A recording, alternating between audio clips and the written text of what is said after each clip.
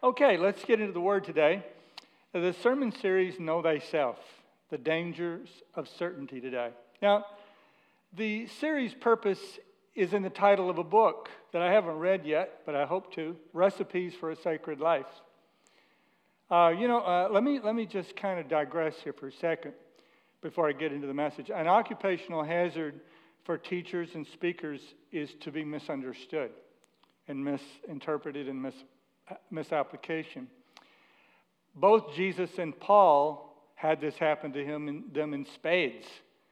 They were constantly misunderstood. Paul gave us this revelation of grace, and then he goes, yikes, shall we continue in sin that grace may abound? Some of you think this is a license to sin. So being misunderstood, and I think this is that type of message where you got to listen close or you may misunderstand me today. But I know you're smart, so you probably won't do that. Let me give you 3 quick checkpoints for navigating truth that has to do with this sermon and all other sermons. Number 1 is try to have a good relationship with God and know the voice of God yourself. Number 2, have a submission to the Word of God as it's presented in the Scripture. And number 3, have a strong accountability to leaders and the people in your local church. With that in mind, let's launch into Know Thyself, the dangers of certainty. How many of you formally believed something? I mean really believed it with all your heart. Really believed it, but have since changed your mind in your life? Anything? Come on, raise it up real high. This many people have never changed their mind about anything? This is shocking. Let's try again. Maybe you weren't listening. How many of you have ever really believed something in your life? Anytime, maybe when you're 5 years old, your whole life. No, hold it. You really believed something, you really believed it, but you have since changed your mind. Now, let me see a show of hands. Okay, that's most of us. How many of you can remember someone in your life that you would have treated better if you knew what you know now? Raise your hand. Everybody should raise both hands. Okay, that's good. That's good.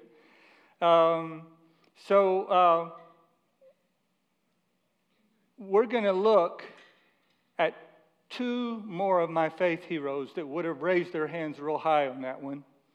But because they let God deal with them and help them to get to know themselves a little better, they changed their world. Literally. Well, we're probably not going to change the world the way they did, but I'll bet you all the money in the world, every one of us can change somebody's world. If we will get a refresh on our knower. How many of you think it's possible that you might be wrong about something you believe with all your heart right now? I kind of painted you into a corner there. So today I want to talk to you about when we are convinced we have the truth, so convinced that there's no room for a speck of self-doubt, but we're wrong. And wrong in such a way that it might keep us from people who are best for us. Perhaps even wrong in a way that somebody or even a whole group of somebodies are really hurt.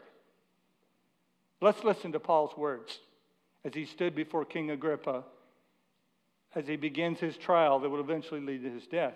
In Acts chapter 26, verse 9. I don't know, if you've been around the church anytime, you know that Apostle Paul is he's one of the main guys. He wrote 2/3 of the New Testament. He had the greatest revelation of who Jesus was.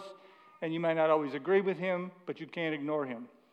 Acts chapter 26, verse 9, I myself was convinced, circle convinced, I was convinced that I ought to do many things in opposing the name of Jesus of Nazareth. And I did so in Jerusalem. I not only locked up many of the saints in prison after receiving authority from the chief priest, but when they were put to death, I cast my vote against them, and I punished them often in all the synagogues and tried to make them blaspheme, and in raging fury against them, I persecuted them to foreign cities. He said, I was convinced. Let's look at another verse that relates to Paul's, what he was convinced about and felt certain about. He said, I thank Christ Jesus our Lord, who has strengthened me, that he considered me faithful and appointed me to service. I was formerly a blasphemer, a persecutor, and a violent man, yet because I had acted in ignorance and unbelief, I was shown mercy. And the grace of our Lord overflowed to me, along with the faith and love that are in Christ Jesus. See, Paul believed he was pleasing God. He believed he was pleasing God by persecuting these people who were disrupting what he imagined was the kingdom of God. I want to throw in a passage about Simon Peter so none of us will have the illusion that being a Christian, and a pious one to boot, means you don't have any ideas, concepts, and categories that you know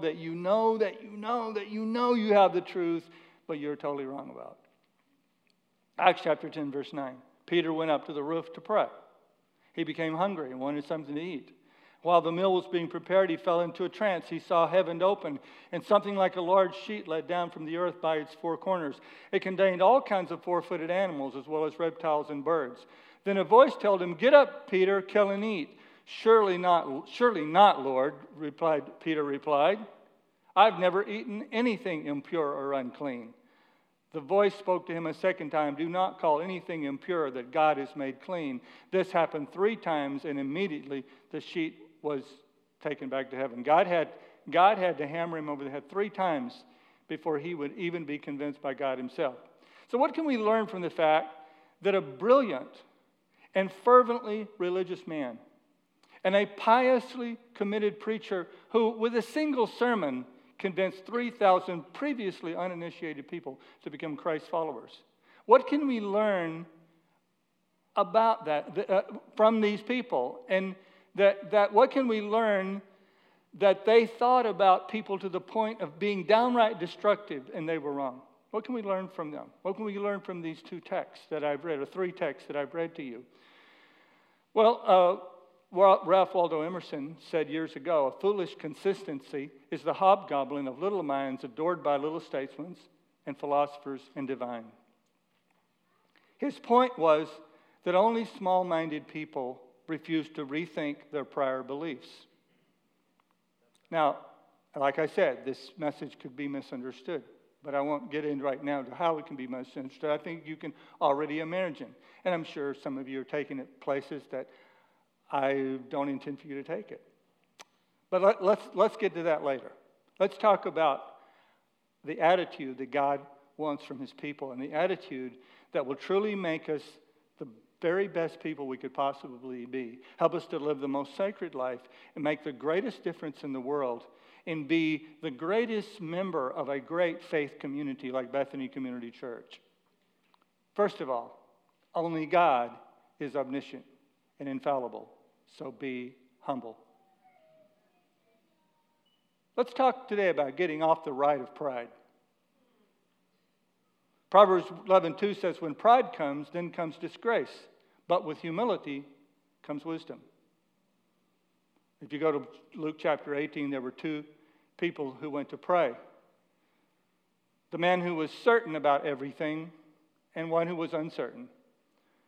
One who prayed, "Thank God I'm not a sinner. Thank God I'm convinced I know what I know, and God, I know what God knows, and God knows what I know, and we're in agreement." And then the other man across the room who beat his chest and said, "God be merciful to me, a sinner." And that day, the uncertain man went home justified before God. And the man who knew it all went home a sinner. Someone said uncertainty is a sign of humility, and humility is just the ability or the willingness to learn. As I heard someone say recently, we all want to be convinced that what we already know is enough. To mortals like me, certainty feels like strength, intelligence, security, and progress. And it can be, by the way. I'm not preaching that uncertainty is holy. But when certainty is always our default position, and it signals pride, and it signals smallness of soul. I know, is the mantra of a soul that's going to stay small. It's the mantra of a soul that is not dedicated to increase, knowing God better, and of no less importance, increasing our bonds of connection with other human beings. Pride, you know what pride does? It identifies other people's weaknesses without the dignity, other people's weaknesses and motives, I meant to say. It identifies other people's motives without the dignity of a conversation. You probably some of you saw a meme that I put in social media the other day. It said, many people are too judgmental. I can tell just by looking at them. Humility has eyes and ears wide open, asking questions, researching, and even delights in rethinking. Humble people get excited when they find out they can rethink an old concept. Humble people get excited when they find out what I've thought about that has been totally wrong my whole life. I'm so excited. It means I get to grow.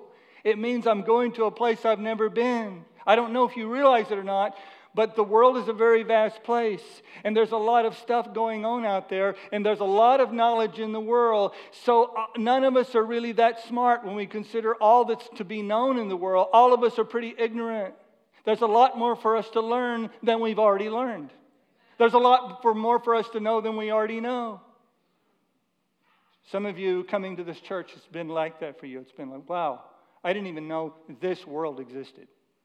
I didn't even know people thought like this. I never heard anybody use the Bible as a reference point in my life. Now, I'm going to digress for a minute. I may regret it because I'll look up there at the minute that clock and I go, wow, I've wasted too much time on that point. But I think I need to make a point. I don't think we've fully realized what has happened in the world. I think it's sneaked up on us. But I remember a time in the short time I've been on the earth, I remember a time when like everybody in your town everybody was the same. I remember going to a church where everybody agreed on every major doctrine of the Bible. Everybody agreed about everything. The pastor could get up and say the most outrageous things about all kinds of things because everybody agreed. Nobody disagreed. That is not the case in this room right now. We have such a diversity of opinion about so many really important issues right in this room. It's because the universe has moved to us. We used to congregate in little communities. I'm talking about many years ago, 100 years ago, 150 years ago. People did not travel. People were not exposed to other cultures. People were unicultural in the way they thought and the way they believed. You didn't have to have your thinking challenged. Well, I don't know if you know it, but that world is gone. That world is gone. We are now face to face, rubbing shoulders every day at work and even at church with people who do not share our point of view. So it's critical. It's critical that we figure out how to find truth. You can't just find truth relationally anymore. You can't just discover truth anymore relationally. You've got to have a much deeper, and it's much more challenging, and it's one of the major reasons you need to go to church and you need to get involved in a church, a good church, a church that preaches the Scripture, a church that believes there is such a thing as absolute truth. You need to go and get involved because there is no other place in culture where that exists anymore.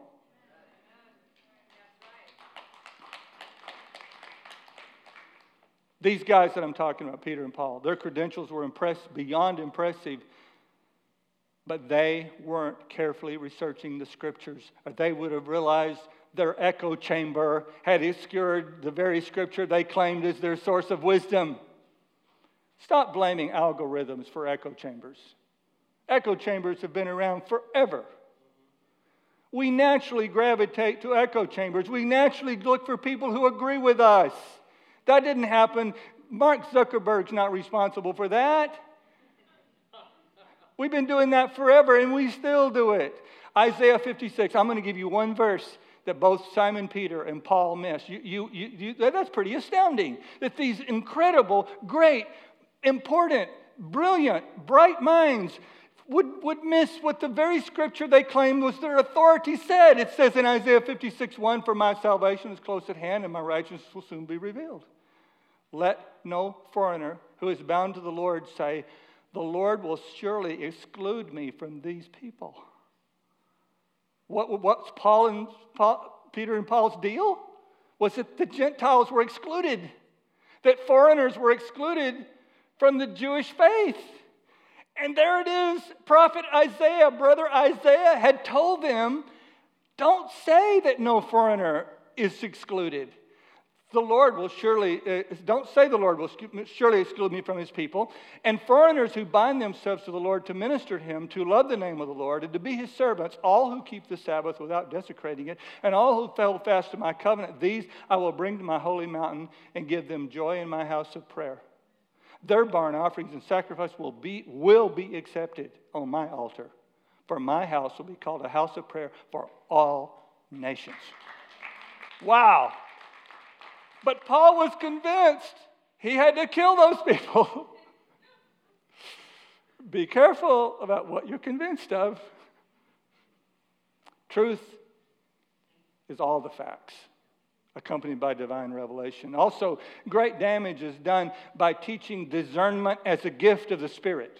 Discernment, I'm going to tell you, those of you who've been around the church for a while, many of you believe discernment is a gift of the Spirit. The discernment is not a gift of the Spirit.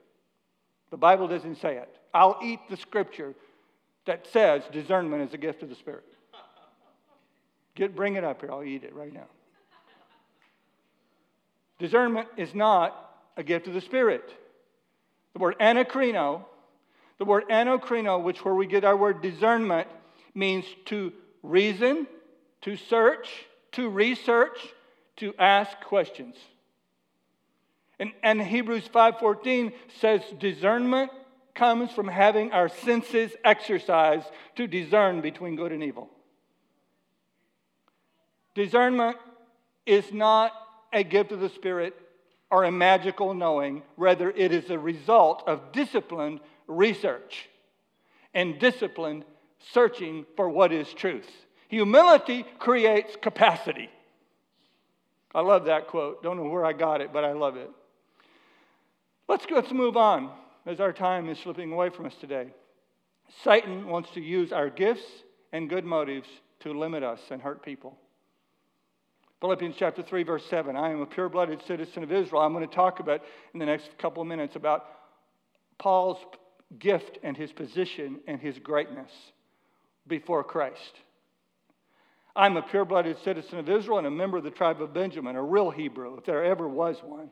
I was a member of the Pharisees who demanded the strictest obedience to the Jewish law. I was so zealous that I harshly persecuted the church. And as for righteousness, I obeyed the law without fault. I once thought these things were valuable, but now I consider them worthless because of what Christ has done.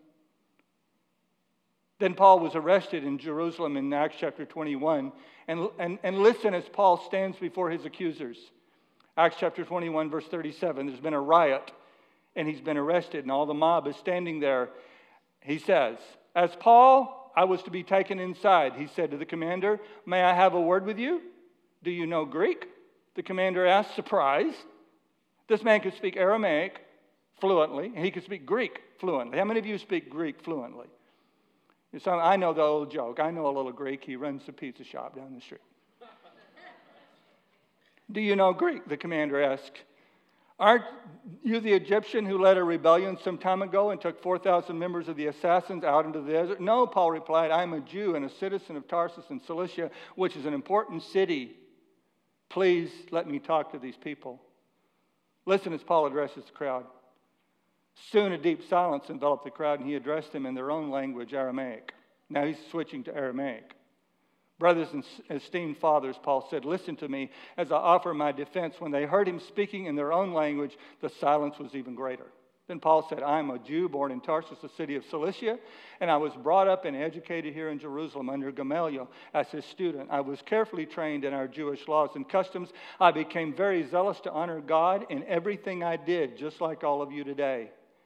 And I persecuted the followers of the way, hounding some of them to death, arresting both men and women, throwing them in prison.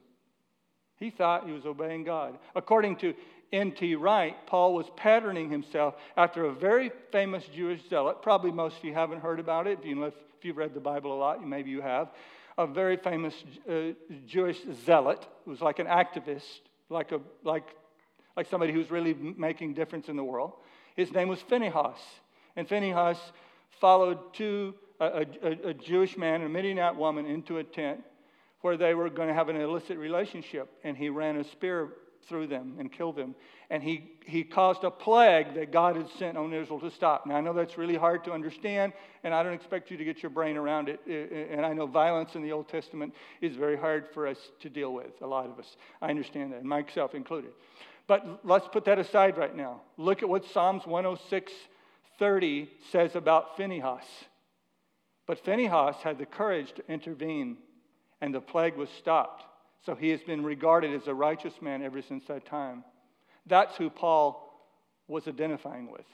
Paul was identifying with Phinehas. He was identifying with someone who was going to save his nation.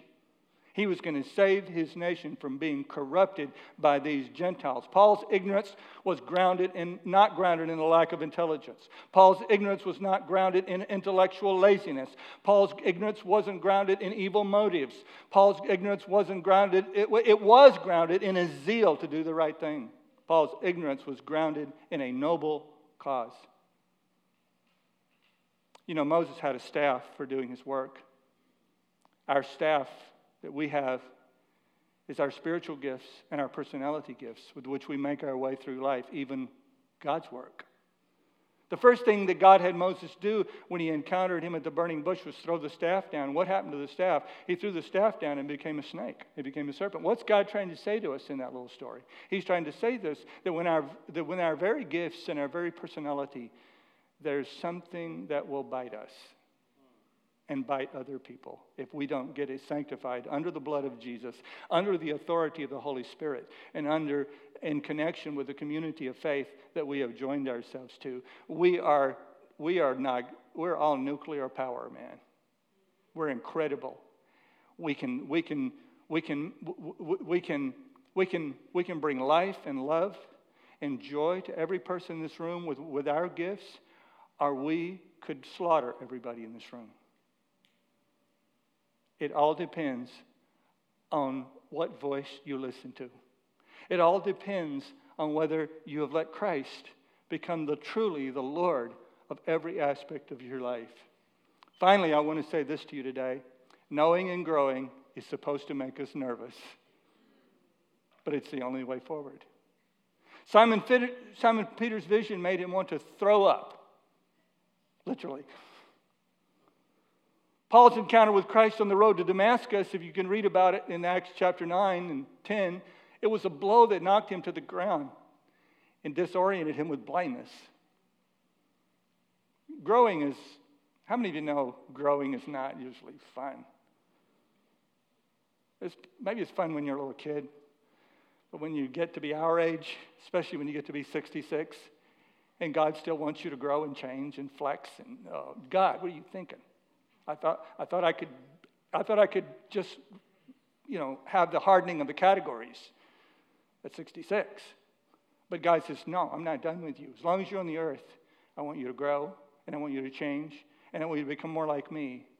It's not because truth is progressive. Truth is not evolving and progressive at all. It's just undiscovered. Truth is just deep. And truth has been around since the beginning of time.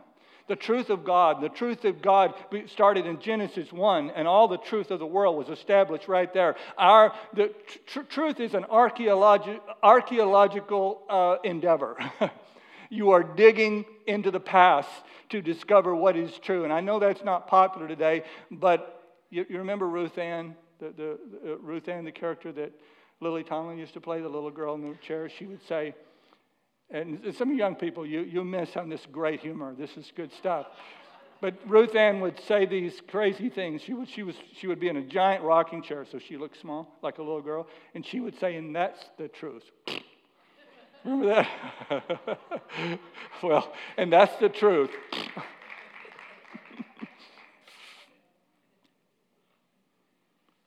Knowing, Popeye also had it right.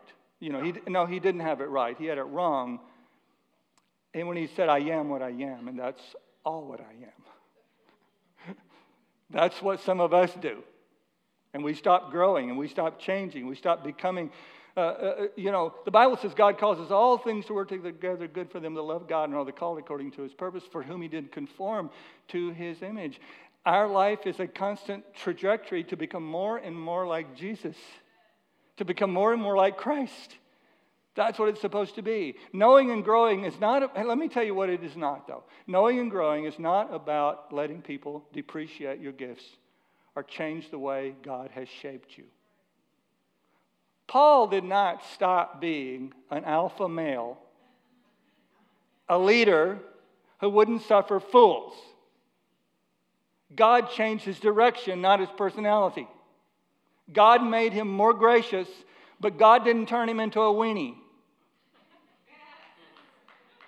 Somebody say amen. Knowing and growing is not about letting people depreciate your gifts or change the way God has shaped you. You cannot change the way a person is shaped. You cannot change a person's personality. God has given them the personality He has given them. Get over it. I got an amen before, but not after I said this. I don't know what that means. Knowing and growing is not about compromising and twisting the truth. I already made that point a minute ago. It's about returning to truth. The truth that you overlooked. There's a move afoot that even God is always evolving. I don't know if you've heard this theologically. I could tell you some Bible teachers or spiritual leaders' names who are telling you that God is always evolving and growing and changing. He said, I am the Lord God, I change not. And so he said, I'm the Lord God, I change not. He's saying, Phil, you're going to do the changing because I ain't changing. And you know what? I like it like that because I'm pretty flaky. I like it like that. I have a God who doesn't need to change. That's security, man. That's security, to have a God that doesn't need to change. And that is a burden off of my shoulders that I'm the one that changes. I don't have to be God. I can make mistakes. I can blow it. I can be in need of forgiveness. It's okay. It's okay. I can look back at my old sermon notes and go, good grief, what was I thinking? That's not true. God told Abraham, Simon Peter was returning to the God who told Abraham, through you, all nations shall be blessed. Paul was returning to the God of Abraham that said, through you, Abraham, through you Jews, all nations shall be blessed. Through you Jews, there will be a room full of Gentiles in 2021 sitting in a room at 15 Cape Road enjoying Jesus and loving the gospel because of Jews, because of the Jewish nation, because of Apostle Paul. God bless him. And boy, if he'd have had his way, he'd have kept us out, If Paul and Peter would have had their way, you wouldn't be sitting here today. You would be, you'd probably be a slave to the Jewish nation or something. Finally, knowing and growing is about returning to the grand vision that God had for you when you were born and shaking the shackles that are robbing you of your intended destiny. You have an intended destiny. Think about it. Simon Peter's intended destiny would have been lost. He would have been just another Jewish zealot. Apostle Paul would have just been another Jewish zealot who flamed out. But instead, as many, many intellectuals are now beginning to say, Apostle Paul was the one who is responsible for what is good about Western civilization. Because he was the first to assert the rights of the individual and the rights and power of the weak and the victims. And the first to say, in Christ there's neither male nor female, Jew nor Greek. All are one in Christ. All have equal importance, equal authority. Apostle Paul, as far as I can tell, was the first one to ever say that.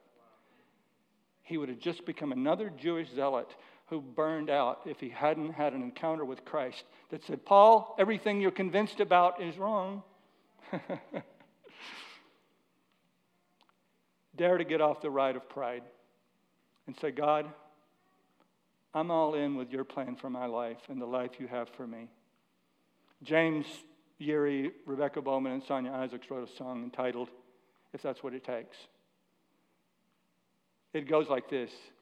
The place that I'm in feels so unfair. The weight on my chest seems more than I can bear. I can't see where this is going, but I'll stay on my knees till then, if that's what it takes to break my will. To make me still enough to hear your voice, then I'll trust you. Oh Lord, if that's what it takes to realize without you, I'm going the wrong way. Living life in vain, Lord, humble me a little more each day, if that's what it takes. That's what I want your prayer to be today. You know, preachers often talk about the God factor regarding enlarging our definition of what's possible. You know what I mean? They'll go, hey, we need to raise $2 million. We can't do it, but God. You know, you've heard that. You've heard that way of preaching. And I think that's great. That's very important. Well, Peter and Paul were ignorant of the Jesus factor in regard to who and how much people were loved by God and pursued to bring them into relationship with Christ. I realize there's an ideology of inclusiveness that is actually taking people away from truth and authority of Christ. But we can spend you can spend all our time worrying about the misuse of a principle and even develop a pride over the fact that we're not like that. We can become Pharisees over our avoidance of that abuse. But on Judgment Day, it won't be about what I avoided. It'll be about who I served. I said on Judgment Day, it will not be about what I avoided. Now, I'm not saying you don't need to avoid some things, because you do. But it won't be about what you avoided. It'll be about who did you serve? And whose life did you change? Because you were willing to let God change you.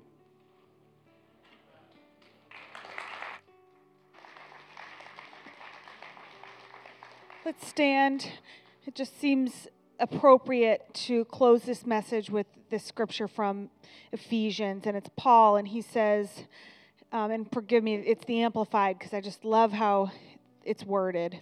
For I always pray to the God of our Lord Jesus Christ, the Father of glory, that he may grant you a spirit of wisdom and revelation, of insight into mysteries and secrets, and the deep and intimate knowledge of him, by having the eyes of your heart. And this is from a man who God struck him literally blind when Jesus came to him, and this is his prayer for others.